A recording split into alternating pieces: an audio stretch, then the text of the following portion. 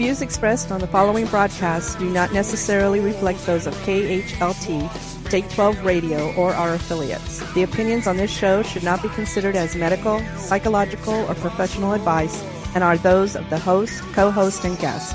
Take 12 Radio and KHLT Recovery Broadcasting are not affiliated with any particular 12-step fellowship.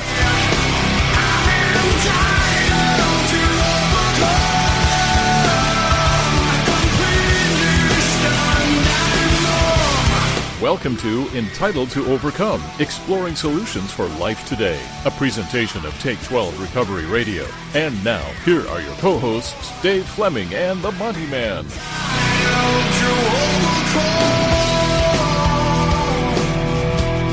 We are exploring solutions for life today. Hey, yes, Dave. Today. Hey, Monty. Hey, Dave. What are we doing today, Monty? We're going to do what we do every day, Dave. We're going to take over the recovery world. Live in the solution. Oh, my goodness sakes. Welcome to Entitled to Overcome. Really exploring solutions for life today. And with Dave Fleming in his bright green shirt sitting across from me here in the KHLT Recovery Broadcasting Studios. Dave, what are you doing on your phone? I can't. Okay, this is a whole new madness. We're co-hosting this show together, and he's still on his phone. There, he's typing away, still on his phone. What are you talking about? He's probably talking to his wife. Hey, listen to the topic. You know what they say. Happy wife. Happy life. I know. The topic this week is old. Remember that word, old. Playgrounds, playmates, and playthings. Really, old stomping grounds. We'll be talking about that today.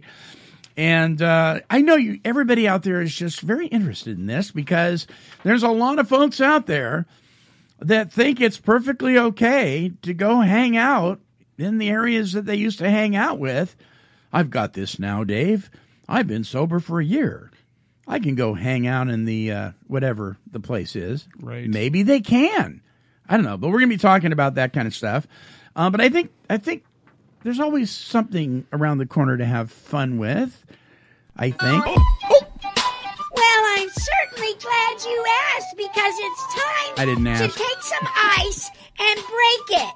Because, well, it's time for Dave and Monty's Icebreaker.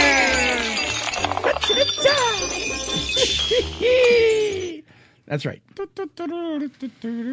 Okay, from Empire News, Dave, Denver, Colorado. Colorado has been in the news for years for being the first state to legalize marijuana for recreational use, and it looks as though the state is at it again, but this time with a different and slightly more controversial drug. Dave? Do tell, Monty. Okay, I shall. The Colorado State Legislature has decided to legalize, or attempt to, the street drug crystal methamphetamine. What plant does that come from? What? So somebody the other day told me, well, God wouldn't have created marijuana if he didn't mean for us to smoke it. I'm like, well, God created hemlock too, but you don't put it in your soup, right? Right. And yeah, that's a whole nother topic. Well, anyway. Maybe God meant for you to juice it. Maybe. And not smoke it. Or maybe grow it as a very beautiful leafy plant. It is kind of a pretty plant, isn't it? I think it is. Yeah, well, I mean, it has its, there's lots of research now on its medicinal qualities, but if you take take the psychoactive part out of it, right? It's been used to cure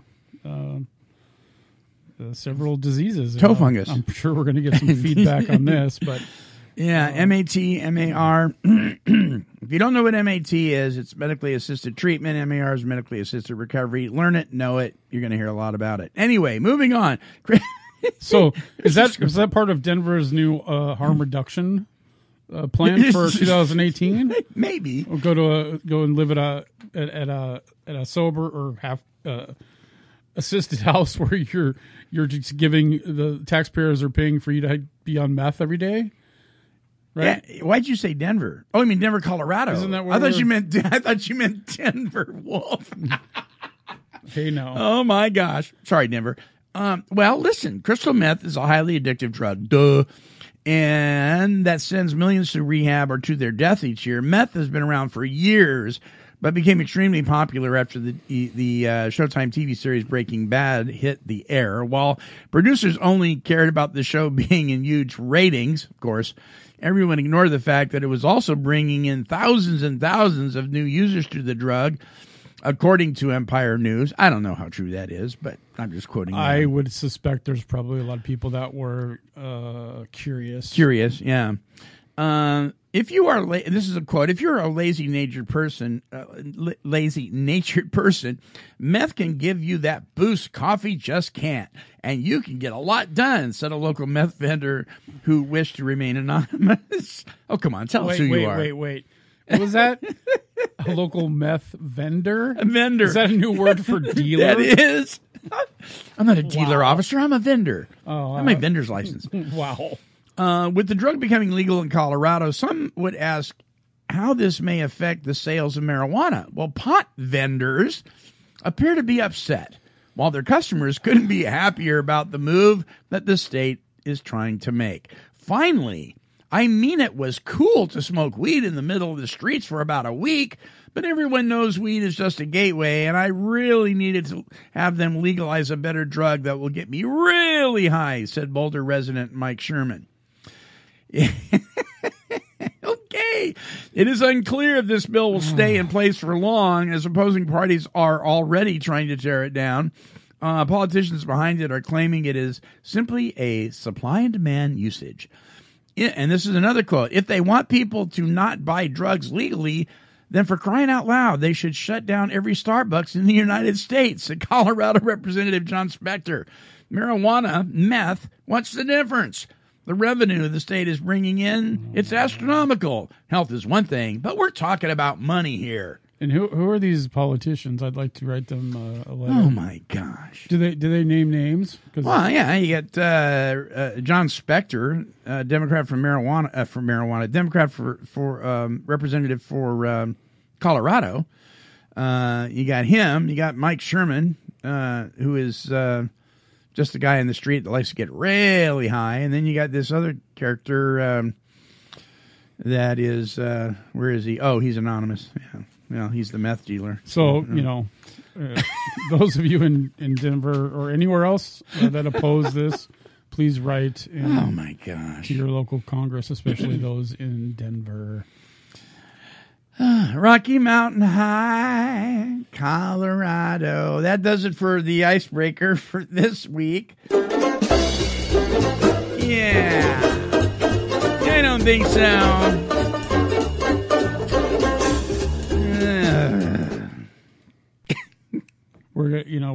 We don't need other countries to come in here and destroy us. We destroy ourselves. Yeah, that's right. Well, then they count on that. Wow. So before we talk about the topic that you wanted to talk about here, I just wanted to read this. This is out of the Big Book of Alcoholics Anonymous, because this can be controversial, and I don't have a problem with it. I think the answer. I don't know that I don't know. This is that one of those areas in the Big Book, one of the rare areas that I take a little bit of issue with. Not a big issue, but a little bit. But the opening statement is probably key to the whole thing. It's on page 100 of Working with Others. It says, in what edition? This is in third edition. Actually, it's in every edition. The page number might be a little off. Page number may be a little off in the fourth edition. So I just want to make sure that we're all, if someone's reading along. Yeah. Page 100 at the bottom in the third edition. It says, assuming we are spiritually fit. So that says that right off the bat. You know what they say about assuming. Yeah, right. We can do all sorts of things alcoholics are not supposed to do. So right there, I'm like, wait a minute. If we are in fit spiritual condition, why would we want to do things we're not supposed to do? That's my first question there. But it says, people have said that we must not go where liquor is served, must not have it in our homes. We must shun friends who drink. We must avoid moving pictures which show drinking scenes. We must not go into bars. Our friends must hide their bottles if we're going to their houses. We mustn't think or be reminded about alcohol at all. Our experience shows that this is not necessarily so. Some of that I agree with. I mean, I've gone out to lunch with friends that they say, "Oh no, don't order a beer, dear, because we're having lunch with Monty." And I'm like, "What? I don't look at it. My recovery is so fragile that if you have a beer with your lunch, I'm going to go out and put a needle in my arm. I'm probably in deep weeds already. I don't have a problem with that." Yeah. But then it goes on later on. It says, so our rule is not to avoid a place where there is drinking. And you can fast forward to today, drinking or other mind-altering substances, if we have a legitimate reason for being there. That includes bars, nightclubs, dances, receptions, weddings, even plain ordinary whoopee parties. So I looked up whoopee party. Back then, the definition of a whoopee party wasn't just people practicing merriment and joy. That's one of the definitions, but it was also sexual promiscuity was involved. So you got to remember when this was written. So they were swinging and they were doing some stuff. And you can go to that too. I thought that was interesting. And then it says, to a person who has had experience with an alcoholic, this may seem like tempting providence, but it isn't. You will note that we made an important qualification, and that was assuming you were spiritually fit. So if you're spiritually fit, why would you want to hang out in those places? Or go to a whoopee party. Or go to a whoopee party. In the context that you just shared. Right. Yeah. Wow. Ask yourself on each occasion, have I any good social, business, or personal reason for going to this place? Or am I expecting to steal a little vicarious pleasure from the atmosphere? So if you're a locksmith and you get called to a nightclub to change their locks, you have business being there. That's your job. You go in there, you change the locks, and you leave. I get that. You should be able to go to a wedding where they're serving alcohol, pay your respects, and not have to worry about falling off the wagon if you have a good recovery. If you're in fit spiritual condition. I've gone to weddings. Now, I won't go to a wedding reception where I know everybody's intention is to get blottoed. I don't have any business being there. But I've gone to weddings where once I got there, I realized, they've got champagne and they're toasting and there are people that are having cocktails and so forth. I've paid my respects. I maybe had lunch and then I left. No big deal. I just want to, interject here on a few things because, again, sometimes, when we read stuff, whether it's in the big book of AA or the Bible, the big book, we also have to look at what we're reading in context. So we have to make sure that we're not just jumping in the middle of a conversation and then picking up somewhere in the middle. But I always look at this topic from not only a person in early recovery, but someone that's got, has been sober a number of years, right? And from all outside observations or accounts, it looks like they're in fit spiritual condition.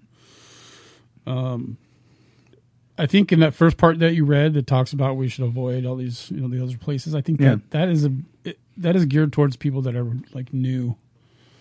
They've been sober for, an hour a day, a week, a month, maybe even 6 months, maybe even longer. That should avoid those places? That should avoid because, again, I like to share from my own personal experience, but, going back to our first show, and we talk about the only thing you have to change is everything, right? And right. So part of that is that influences me is the places that I go to, the people that I hang around with, the music I listen to, the movies that I go and see, the concerts that I go to, et cetera, et cetera, et cetera. Right. And so doing the, changing everything, doing the opposite of those things, I have to either eliminate those experiences altogether or what I did is I just changed it to something that fed my spirit in a healthy way.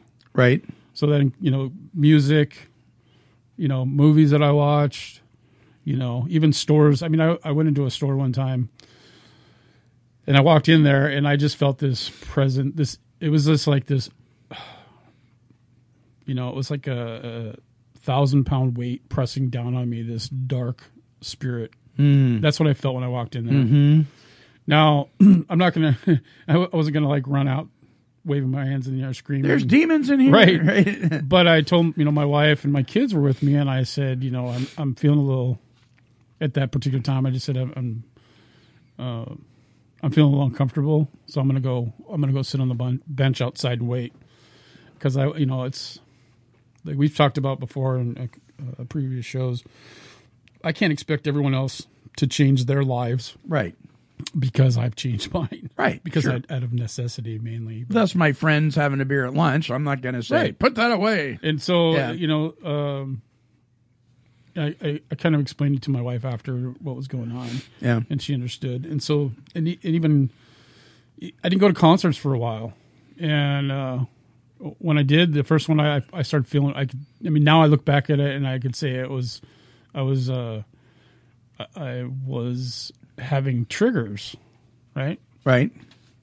Just by the way I was feeling, and because typically I go through my routine, I drink before I get there, and then when I'm there, I'll get up and go to the bathroom, and I'll stop at the bar, on the way to the restroom, and then maybe even on the way back from the restroom. Yeah, you bet.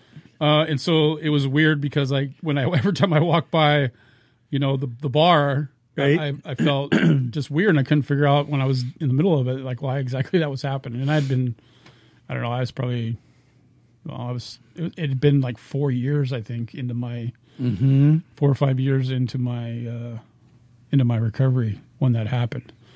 And concerts were something that I went to like at least 3 or 4 a year, if not more. Weddings and funerals and things like that is another one of those that, and even people that are in long-term recovery, I recommend that you'll always bring somebody with you. You you either drive yourself, or if you can't drive for whatever reason, you bring somebody with you that is in recovery as well, or that doesn't drink or use or whatever, and is, you've had this plan ahead of time that you agreed to. I have a friend that him and his wife, they go to functions, even at family functions, and they have a code word they use. They drive separately, and when it gets to a certain point, he gets up and gives his wife the signal and drives off. Right, and goes home because he doesn't want to be there when people start getting really intoxicated and acting a fool, and so, but he doesn't want to keep his wife from spending time with her family, or whatever the situation is. Yeah. So they've been doing it for years, and this is just their plan, and it works great. I had friends call me from weddings and say, "Help! I want to drink. I'm at a wedding. I have no way to get out of here." Wow. Wow. And so we, drop whatever, and a couple of us go run down and pick them up. But those are you always got to have a backup plan. You always got to have somebody with you. I mean. And you really shouldn't pay too much credence to when people say, "Well, by now you ought to be able to handle it," because and if this is going to save your life versus offend somebody because you left early, I'm for saving your life every time. Right. If you're going to have a backup plan, why do you always have to bring so and so with you? Well, the alternative is not a good picture. Right. I want to live. Well, I don't know. I like you. I'll use a line that my pastor from Forest Lake uses quite often. He says, "I'm an equal opportunity offender." An equal opportunity offender. Yeah, I like because that. It's like you can't please everybody. No, you can't. You got to take care of yourself. Right? Yeah. God comes first, and then you got to take care of yourself and your recovery, before you can do anything else. And so, it doesn't. I don't really care if people get offended. If I'm there for somebody else and I, accomplish the mission or whatever it is, and if I want to leave, I'll leave. If someone else wants to get upset, I'm not going to worry about how they're going to feel. Right. It's I spent too many years worrying about what other people, Sure. Either worrying about what they think or not giving a crap. Right. So either end of that spectrum, you end up isolating yourself, and it's a pretty bad place to be. What you got there sitting in front of you? Well, let's see. I've got a pen. I've got my coffee. I see all sorts. I've got a piece of paper. Good-looking notes there. Oh, there's a few notes that I pulled up from last week, and I know we ran out of time. But this actually ties probably more into what we talk about today. But just to finish up on what we were talking about, that section that you read there, it's in my recovery. Mm-hmm. It has to be about my recovery. I can't expect anybody else to do anything to change their life. Right. To accommodate me, because they whatever. I mean, we for a long time we would go out me and my wife would go out to dinner, and she would ask if she could have a drink, and I was like, yeah, no problem, I don't. And she never did. Right. But it was the fact that she cared enough to ask, and and didn't want to. Turns out she doesn't want to do it. But I think it was sometimes it was a test, maybe early on. Yeah. But same thing. I go out, people have drinks. I'm cool with that. It's just it's amazing to look back or to look at situations that with people and how messed up they are that are still drinking. Right. It's like, yeah, man, I used to be that person. Yeah. I went to a reunion and not so long ago, and it was pretty scary. Was it? Yeah, it's people that I went to school with. Yeah. Back in the 80s that are, still back in the 80s. They're still they're still drinking, or they've picked up. Their drinking has progressed, and not very nice. No. Things that happen. So let's pray for them, and reach out and offer help. That's about all you can do. Yeah. True. So that kind of ties into also what we're talking about. It's about going back to these old, stomping grounds, old hangouts, people that you used to associate with, especially like going to family reunions. They're famous for that. Family reunions or high school reunions. You go back and you see some people that are still dysfunctional. Mm-hmm. But the first part that I wanted to address here is, I guess more importantly, is like when you come out of treatment, because that's kind of where we've started this whole process, and I want to kind of continue on as we move forward. When you first get out of treatment, or first get sober, it's probably more of the crucial time in your recovery, because you got to make good choices. We've acquired some new tools, and we're starting to put those into practice. We're gonna run into the old people that we used to hang out with, especially if we go back to where we used to live. Mm-hmm. If we have a family, and we go back to our family, or we go back to same neighborhoods. Because they're not necessarily getting well either. Well, you went into treatment, yeah, and everything back there is the same. Typically, and so that can be problematic. And I think more often than not, people fall back into relapse when they do that. Yeah, especially when you go back, to your old neighborhood and go and hang out with the homies again, right? And they're, hey, let's celebrate. Yeah. You just got out of treatment. Right? You've been in treatment for a year, or whatever, 30 days or 28 days, whatever it is.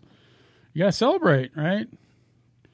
Yeah. And sometimes it's it can be a game for some people, right? Let's see if this is really going to work. If you're just doing this to appease the judge or your PO, or is this something you're serious about? Right.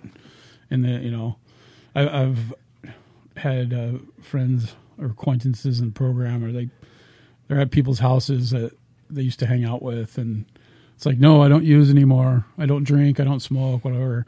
And so they're passing, the bowl or the foil or whatever in front of this person. Right. Well, it's kind of like the old saying, you go to the barber shop. You're going to get a haircut. Often enough, you're going to get a haircut. Or you yourself are handing it from one person to another and saying, no, thank you, I've had enough. And you're sitting there in the middle of this thing.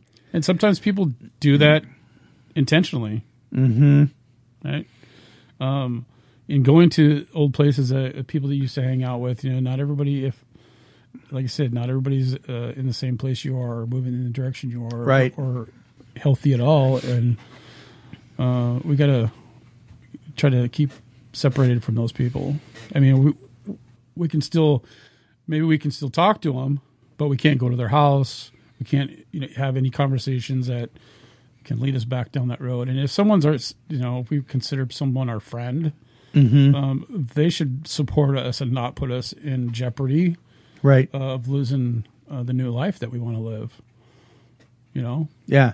And so the rule of thumb for me has always been with people that are still practicing is, hey, I'll hang out with you. I'll meet you at the meeting. I'll meet you at church. If we're going to coffee, I'm going to bring somebody with me. That kind of thing. Right. But I'm not going to your stomping ground. I'm just not going to do that. Even today, 20 years right, sober. I'm not going. Just not going. Well, and some people don't have a whole lot of choices, unfortunately.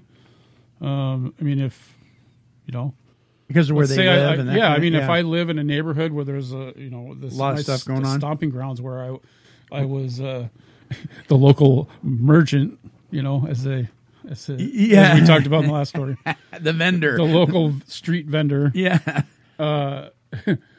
That's your home, yeah. That's really and rough. so, if you're in a neighborhood where that's all around you, I mean, right, and then you got the grocery store or the the pizza parlor or whatever's in the same town, or the same people go to the same hangouts. You've got to be able to develop a strong program and some boundaries in order to get through that, because that's a tough place to be, but you can do it if you have the willpower and a plan in place with accountability to do so. And this is why in recovery it is so vitally important to be developing a relationship with God, because your human intellect and your willpower apart from God probably isn't going to be able to be too disciplined. Right. So we're teaching people in some recovery circles that, just keep going to meetings, and that's a great thing to do.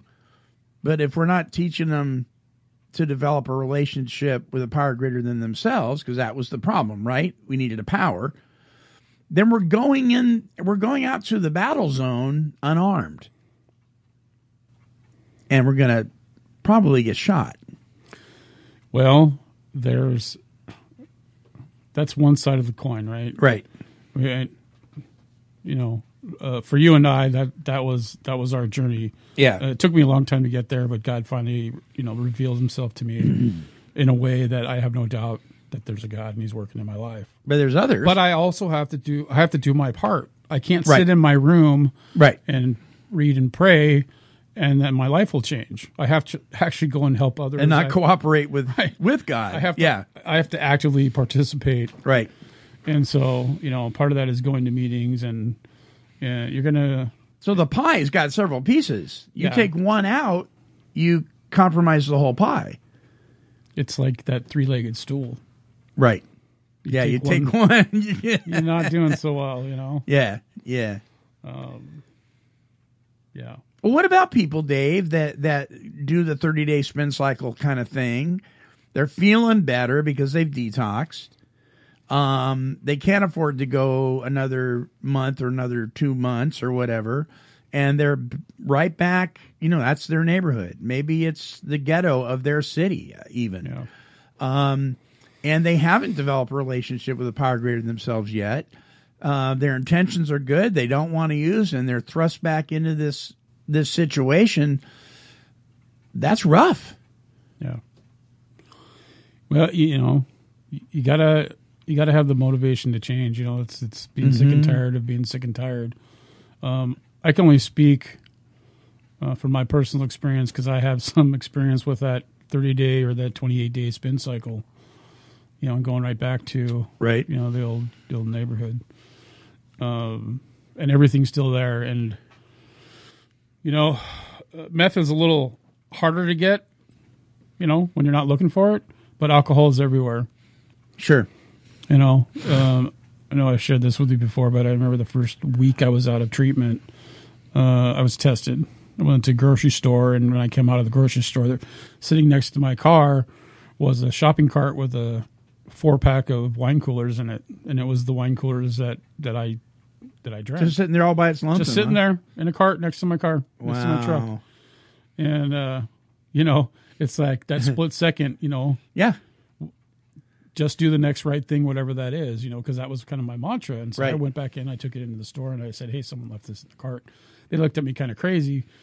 But those are the things that I had to do right away. I was tested, There's a section here that I got on my notes here. It says the importance of the challenges in recovery. It says in 12-step groups, it's frequently stated that pain is the touchstone of growth and recovery.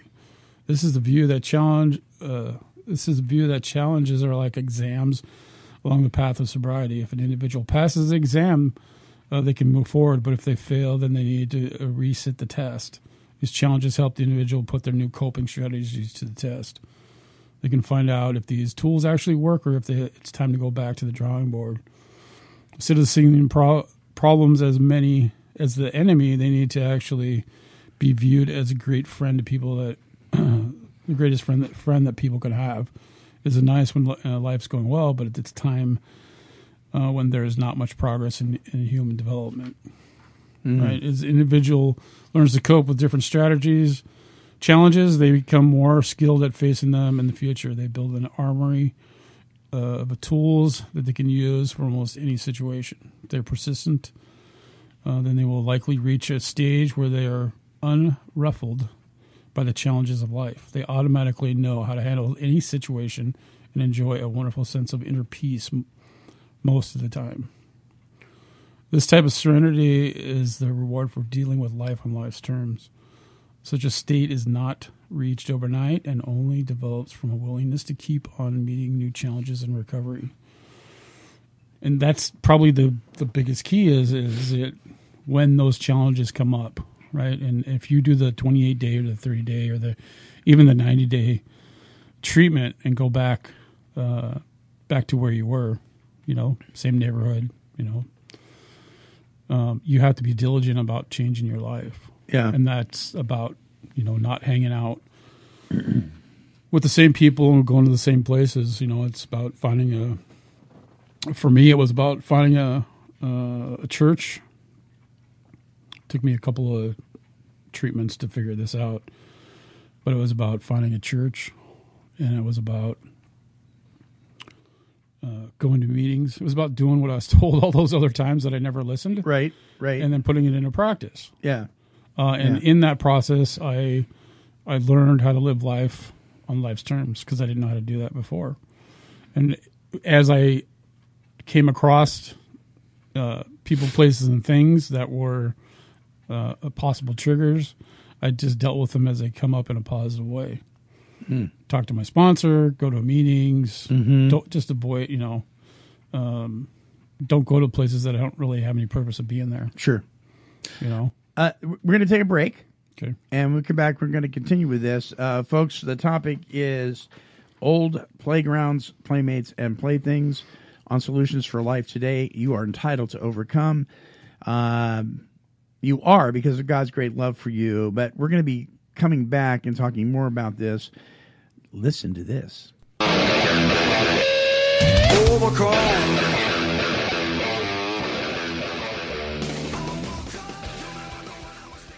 Hey, it's the Monty Man from Take 12 Recovery Radio. And for years, I suffered with tossing and turning while trying to get a good night's sleep. If my old expensive pillow had feelings, it would have been screaming, "Stop punching me!" Each morning I would wake up tired and irritable with a sore neck to boot.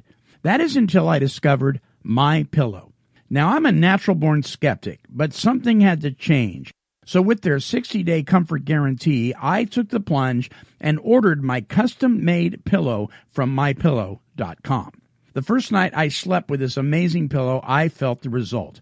I woke up refreshed, no sore neck, and in fact, I was so sold on this product that I purchased one for my wife and our son. Now, I've tried a lot of pillows, but this is the last pillow I will ever need to buy. As folks in recovery, we are taking better care of ourselves every day. Why not take great care of yourself at night as well?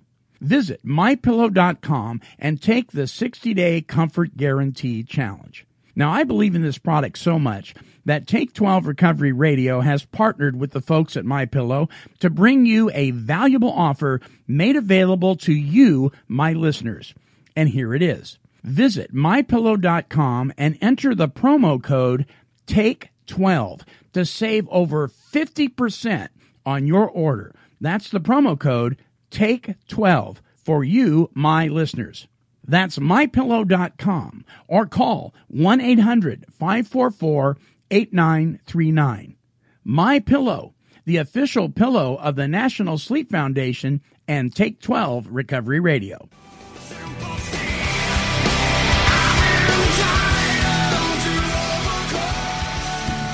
Welcome back to the show entitled Overcome, Solutions for Life Today with Dave Fleming and the Monty Men.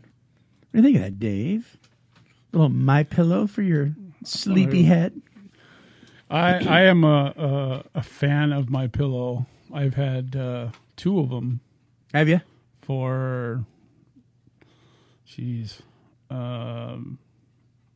long time? 6 years. Wow. Yeah. Wow. And they're Love still, it. Yeah. still fluffing fine and yeah, everything just else? throw them in the washer, throw them in the dryer, and Right. they're nice and clean and puff back up. And I actually had, I bought 2. I bought, one for my wife, and Right. she didn't like it. She likes the old feather down Right. pillow, so, Right. which was, I just benefited me because now I get 2 of them. Sure. And by the way, listeners, if you'd like to hear the incredible testimony and the story behind Mike Lindell, the CEO and founder of MyPillow, just go to take12radio.com and right under my picture it says more shows. Click for more shows. Click on that and you'll see the link and you can hear his incredible story. We're talking about old playgrounds, playmates, and playthings today on Entitled to Overcome Solutions for Life Today. So there's things that you can do to set yourself up for success, and there's things you can do to set yourself up for failure. And we want to succeed, right? I mean, we want to be able to live life and be in a world where there's still stuff going on that's inappropriate and be safe. That's the goal. That's the goal. Right. It and like we were talking about, early recovery is probably the most important because that's when you're going to start that process of building those new relationships. Right. Right. We got to be able to build those new coping strategies in any situation. Transitioning from treatment to home can be especially delicate. And I know the first time I came out of residential treatment, I kind of had that pink cloud going on that they talk about, where you're like, top of the world, and you're feeling great, and I'm going to go be a chemical dependency counselor, and I'm going to go save the world, right? Right. And, or I'm going to go, whatever program that you go to. Sometimes we get out and we just think we got it all figured out, and we're going to go save the world. And maybe at some point we are, but we got to get our lives established, and just because God saved me and took the obsession of my chemical use away, I'm not necessarily going to go out and save somebody else. All I can do is share my experience, strength, and hope, tell them how I did it, and hold their hand if they want to follow that same path. Right. That's kind of how I look at it. I go hang out with the sinners now and again. just to kind of tell them, hey, there's a different way to live. Sure. But these going back home, rebuilding relationships. Sometimes you get family members, right? We're talking about going home and back to this old neighborhoods where you got family too, right? Mm-hmm. Sometimes they can be the most problematic. I've been here and I've had to deal a little bit with this. I mean, I was out of the house when I got a long time when I got changed my life, but some people don't have that luxury. They're still living with their parents, Right. Yeah, or they've got a husband or wife and kids, and going back to that, that can be a very challenging thing. Because oftentimes we've made so many attempts at doing this that they still have doubts. Oh, of course. Right? Waiting for the other shoe to drop, as they say. Hey, I've got a brother-in-law who's still waiting. Yeah. He said, yeah, we'll see. We'll see. It's been 20 years, but, we'll see. Right. And you got to be okay with that. You got to say, okay, well, that's, because it's not about them anyways, it's about you. Right. Let me ask you about playthings. We talked a little bit about playgrounds and playmates, but what about playthings? I mean, such as? Well, gollies, I don't want to throw my bongs away. I spent so much money on them, and they're made out of cut crystal, and they're just so beautiful. And maybe I'll sell them, or maybe I'll give them to a friend, or maybe I'll just hold on to them and make them into a planter or a vase. And that poster with so and so on it that's promoting Budweiser. I went to that concert. That's very memorable to me. I don't want to get rid of that. Mm-hmm. I mean, is there something to be said about getting rid of old playthings? And do you have to always do that? I mean, what's your take on that? Well, T-shirts. So the only thing you have to change is everything. Right. There it is there. So you can't change one thing and not something else. Right. And so this is another important thing. So we talked about changing the music you listen to and because I've got 700 CDs. I have a lot of money invested in there. Why I don't want to. You mean I got to get rid of them? Yeah. Well, there's lots of places that will give you money for those used CDs. Mm-hmm. I would recommend go trading them in or selling them and buying something that's going to feed your spirit in a healthy way. Right. Now, myself, I have some stuff that is from the 80s, maybe early 90s, mm-hmm. that when I listen to it, I hear a recovery message in it, because I've kind of went through my stuff and kind of sorted out what's what's not healthy and what I hear a recovery message is, and even artists that are sober that have struggled with addiction and sobriety. Mm-hmm. I tend to hang on to that stuff. It's not that big of a deal. Yeah, we're the same in that arena. But yeah. I mean, there's things like magazines, maybe you got some porn magazines or some videos. You don't want to be giving that to somebody else, right? I know, you're just passing on the poison. You're just passing on that. Yeah. I look at it as that evil, the foothold that evil can take in your life, and all it takes is that you're ogling. You're basically worshiping some other god is what you're doing. Right. It's idolatry. Right. Yeah. And so there was some stuff that I had that I basically, because I thought about all this, that I just basically threw in a barrel and set it on fire. And I burned it because I'm not going to pass it on to somebody else. Mm-hmm. Mm-hmm. There's people that have things like the Ouija boards, Right. You gotta get rid of that stuff, anything that's going to crack open that door to the dark side is going to it'll slowly fester and expand. And anything, and I know I'm going to get some blowback on this, I'm sure, but it's like your toys, right? Mm-hmm. So cars, trucks, boats, planes, whatever. Mm-hmm. that anything that you've purchased with, or a house purchased with funds illegally gained, let's say you're a street vendor. Yeah, right. Whether it's from, selling drugs or theft or whatever was in your previous life, you need to get rid of those things. Otherwise, there will be a dark cloud and an evil presence or dark presence over your life until it does. And that's not imaginary. That stuff happens. That is so real. And people go, "Oh, that's Hollywood." No, it is. Let me tell you a quick story really quick. Years ago, when I was outreach coordinator, 30 years ago at Teen Challenge here in Pacific Northwest, we had a guy that had horrible migraines. And now, let me preface this by saying I'm not there's a demon under every bed kind of guy, but I know that there's something to this stuff. The Bible says we don't battle against flesh and blood, but against the spiritual powers of this dark age. And it is very true. This kid, he'd been to the doctor, they'd done brain scans, nothing was wrong with him. But he had these horrible migraines. So we had a guy come in and say, well, let's look at the stuff you have. Now, most anything that he would have had that would have glorified using or drinking had been confiscated or destroyed when he checked into Teen Challenge. So we were looking at pictures. We were looking at T-shirts. We were looking at all that. Couldn't find anything.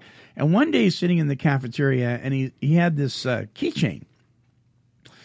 And he had it attached to his belt all the time. He didn't have any keys because they took his keys from him through treatment. But he had these beads and stuff on it. Remember the little itty-bitty marijuana pipes you could buy at the novelty shops? Yeah. Right, and then the end would screw off, and that part would connect to your keychain. Yep. Right, he had just the end of it on his keychain still, and one of the guys noticed it and said, "What's that?" And he handed it to him. He goes, that's part of an old marijuana pipe." He goes, "Oh yeah. Well, do you want to get rid of this?" He goes, "Well, I just keep it on there to remind me not to smoke pot." And, or remind you to smoke pot. Right. Well, he decided that he was going to go ahead and take it off there. It wasn't that important to him anyway, and they threw it away. And do you know, Dave, his migraines never came back. Yep. There was an attachment there that needed to be dissolved. Right. That stuff's real. It is super powerful. I mean, because all of those things that you have that you've gotten, right, by ill-gotten means, you have that memory. You know that, and so that is always tied to you trying to start a new life. And it's always going to be that dark little spot in your life that's there waiting in the background for you to return to it because you haven't got rid of it. And it is so freeing to get rid of all that stuff. It is. And start over, and I'm not saying go and, destroy your house, but, go sell it and go buy another one, or whatever it is, take it and do something good with it. Maybe buy an apartment building and then have a sober house that you can, Right. I mean, it's kind of hard because, it's one of those things like if that's your only, if pretty much everything is gone except for that house that you've purchased, I don't want you to go out and sell your house and be homeless, right? Because you're trying to get out of that old life, and selling it and buying another one. You're basically taking the same amount of, the same money and doing it with something different with it. But it's about changing it. I mean, a car, you can, maybe trade it or sell it, donate it, and then. Well, let me play devil's advocate here, though. If you purchased a car with drug money, and then for the sake of making an amends to yourself and kind of cleaning out the old cobwebs, you sell that car. Aren't you getting money for something? You see where I'm going? Well, that's with what this? I was just saying. I caught myself because it's like, if you sell it, it's still the same purpose. It's tricky. It can be tricky, but you have to look at it in a way that you have to do something equally opposite to counteract it, if that makes sense. Right. To break that attachment that you Right. have with it mentally and spiritually. And if it's that important to you, I had a painting that I did of the characters from the Dark Crystal, Jim Henson's Dark Crystal years ago. Yeah.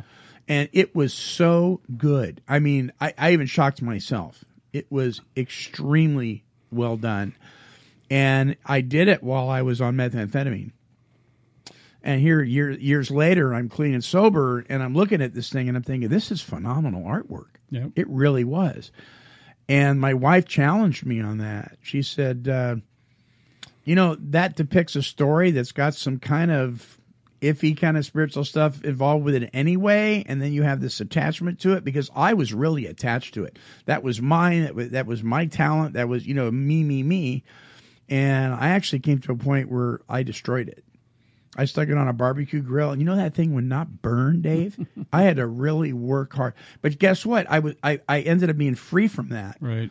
And I did feel a burden lifted. I had an attachment to that piece of canvas that just by itself, just the fact that I was so attached to an inanimate object, that was an unhealthy mindset in it just by itself. Right. But it depicted a part of my life that really I had no business hanging on to. Right.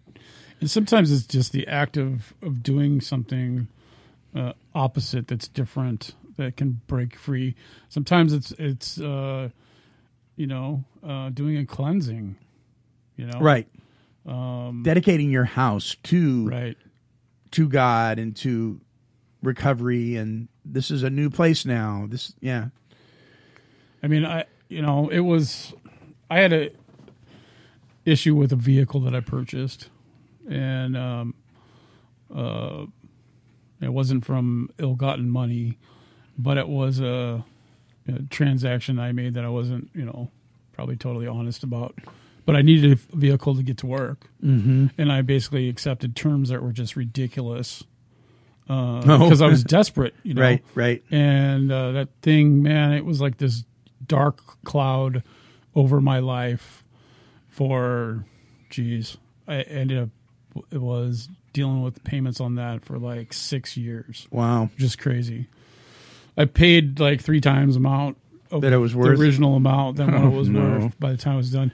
And when I got down to the end, right I was flying into the radar, and so they managed to get. When I was in recovery, they called me, and I actually answered the phone this time, and they said, you need to pay up, or we're going to come take your truck. I love it. You answered the phone this time. Right. And I said, hey, this is what's been going on. I said, I make it right. Here's my address. It's parked out in front of the house. Do what you got to do. And I think the guy, I don't know if he deleted the whole conversation off their computer system or what, because I didn't ever hear anything back. But they basically had put a lien on my truck, and I only owed like $2,000, even though I've already paid like $28,000 for a $10,000 truck. Wow. Yeah, and so I got to the point where I was just like, you know what, whatever happens, happens. I just got to get this out of my life, because I would have money from work, right, and then every time my payment was due, something would happen. I wouldn't have any money to pay it. Right. And it would happen like that almost every single month. Yeah. And it was just crazy. So one night I was at a church event, and I left my wife. Me and my wife were still separated at the time. And I left my truck parked in front of her house, or in front of our house, the one she was living in. And I get a call while I'm at church, and it's the repo guy. And he says, he's laughing at me. He says, I got your truck. And I'm like, well, you could have just called me. I would have brought it to you. I said, that's what I told the other guy that I was talking to on the phone. And I said, hey, can I get, come get my stuff? So he said, yeah, sure. I went up and got all my stuff out of my truck. And it was such a huge weight lifted off my shoulder to finally be rid of that thing, Yeah. And, you know, there's been freedom ever since. You know what I mean? I make good decisions and I follow through and I keep my commitments and, Right. you know, so I don't go back down that same road. But yeah, it's, I know quite a few people that have, you know, had businesses and through that and started those businesses by selling, you know, being a street vendor. Being a street vendor. And it, you know, it's almost impossible for them to break free from that and start over because, you know, all they have tied up, you know, if they would lose everything. And so we've worked out plans where you can figure out ways that you can donate or you can help somebody else with what you're doing. Because this was about if there's ways that, you know, that's another subject about making amends, but if there's not a way for you to do it, you know, I would recommend at the very least to sell the stuff, and then if you can get something else, but at least it's breaking that chain from that as best you can. Mm-hmm. Mm-hmm. Speaking of breaking chains, we're almost out of time. Already? Wow. Yeah. Time flies when you're... Any closing thoughts, Dave? To old playgrounds, playmates, and playthings? All I could say is that when in doubt, bring somebody with you or don't go. Yeah. You know? Pretty simple. And you can pretty much use that in every scenario, even if you got old friends coming around, you got to set your boundaries. Yeah, even in the most healthiest of environments, like I'm going to go make a major purchase. I don't go do it by myself. I think my wife with me. We bounce it off of each other, you know, because I like toys. Right. And I'll make the wrong decision every time. So next week we're going to talk about bullying. Ooh. So if you've been bullied, if you've been a bully, right? And, you know, there's bullies that are in their 40s, 50s, 60s. They're still bullies. We want to hear from you. We want to know what your experience has been and how you have dealt with that, or if you have dealt with that. I mean, yeah, that's a huge thing because you got not only, you know, a lot of people go, first thing they go to is like what happened in like high school or elementary school. Right. But it can be, you know, employer, right? Mm-hmm. Other coworkers.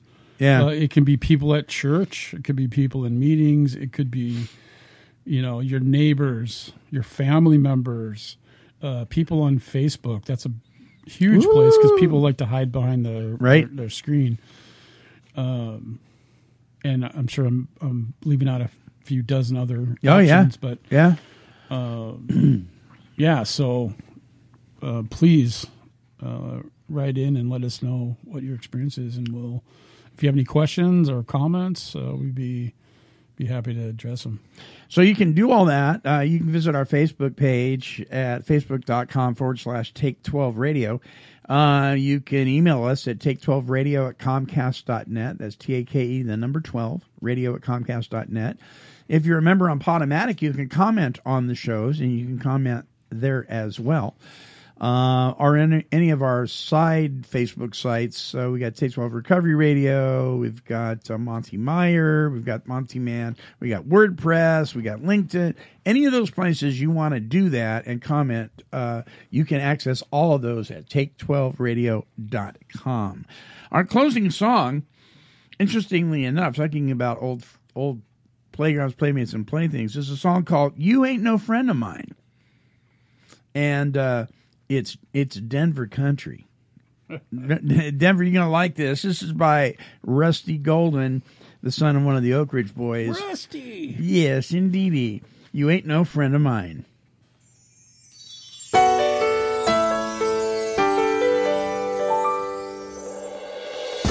Had a girl who really loved me. You convinced me that she didn't. That night I didn't come home. You told me it'd be alright. Turns out it wasn't.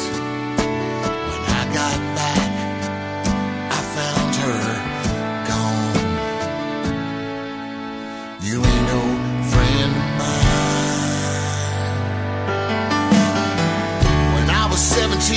made me feel like a man, a little bit cooler than I really am. Till Mama smelled you on my breath.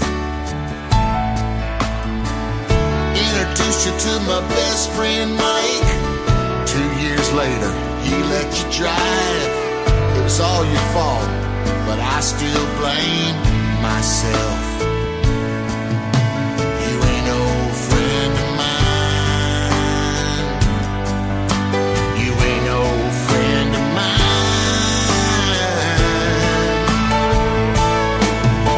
When I found you, that's when I lost myself. In the bottom of your bottle's where I fell.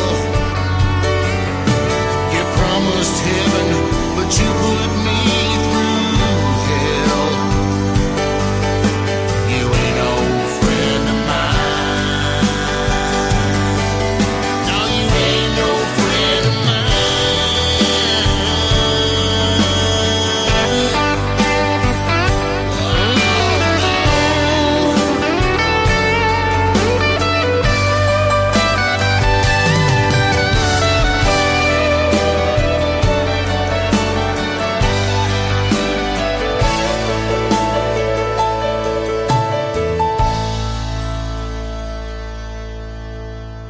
Had a talk with God today.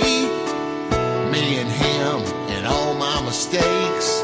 We both agreed it's time to say goodbye. 'Cause you ain't no friend of mine. When I found you, that's when I lost myself. In the bottom of your bottle's where I fell.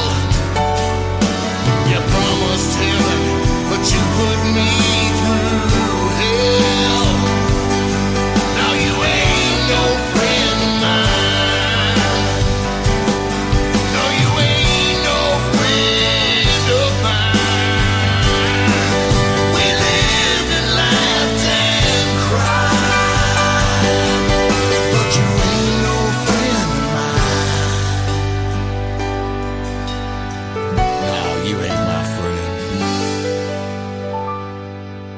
Rusty Golden singing You Ain't No Friend of Mine. Check it out when you're thinking about those old playgrounds, playmates, and playthings. It may not be your friend. They may not have your best interest at heart. Until next time, this is the Monty Man along with Dave Fleming, and we're reminding you that because of God's grace and His love for you, you are entitled to overcome.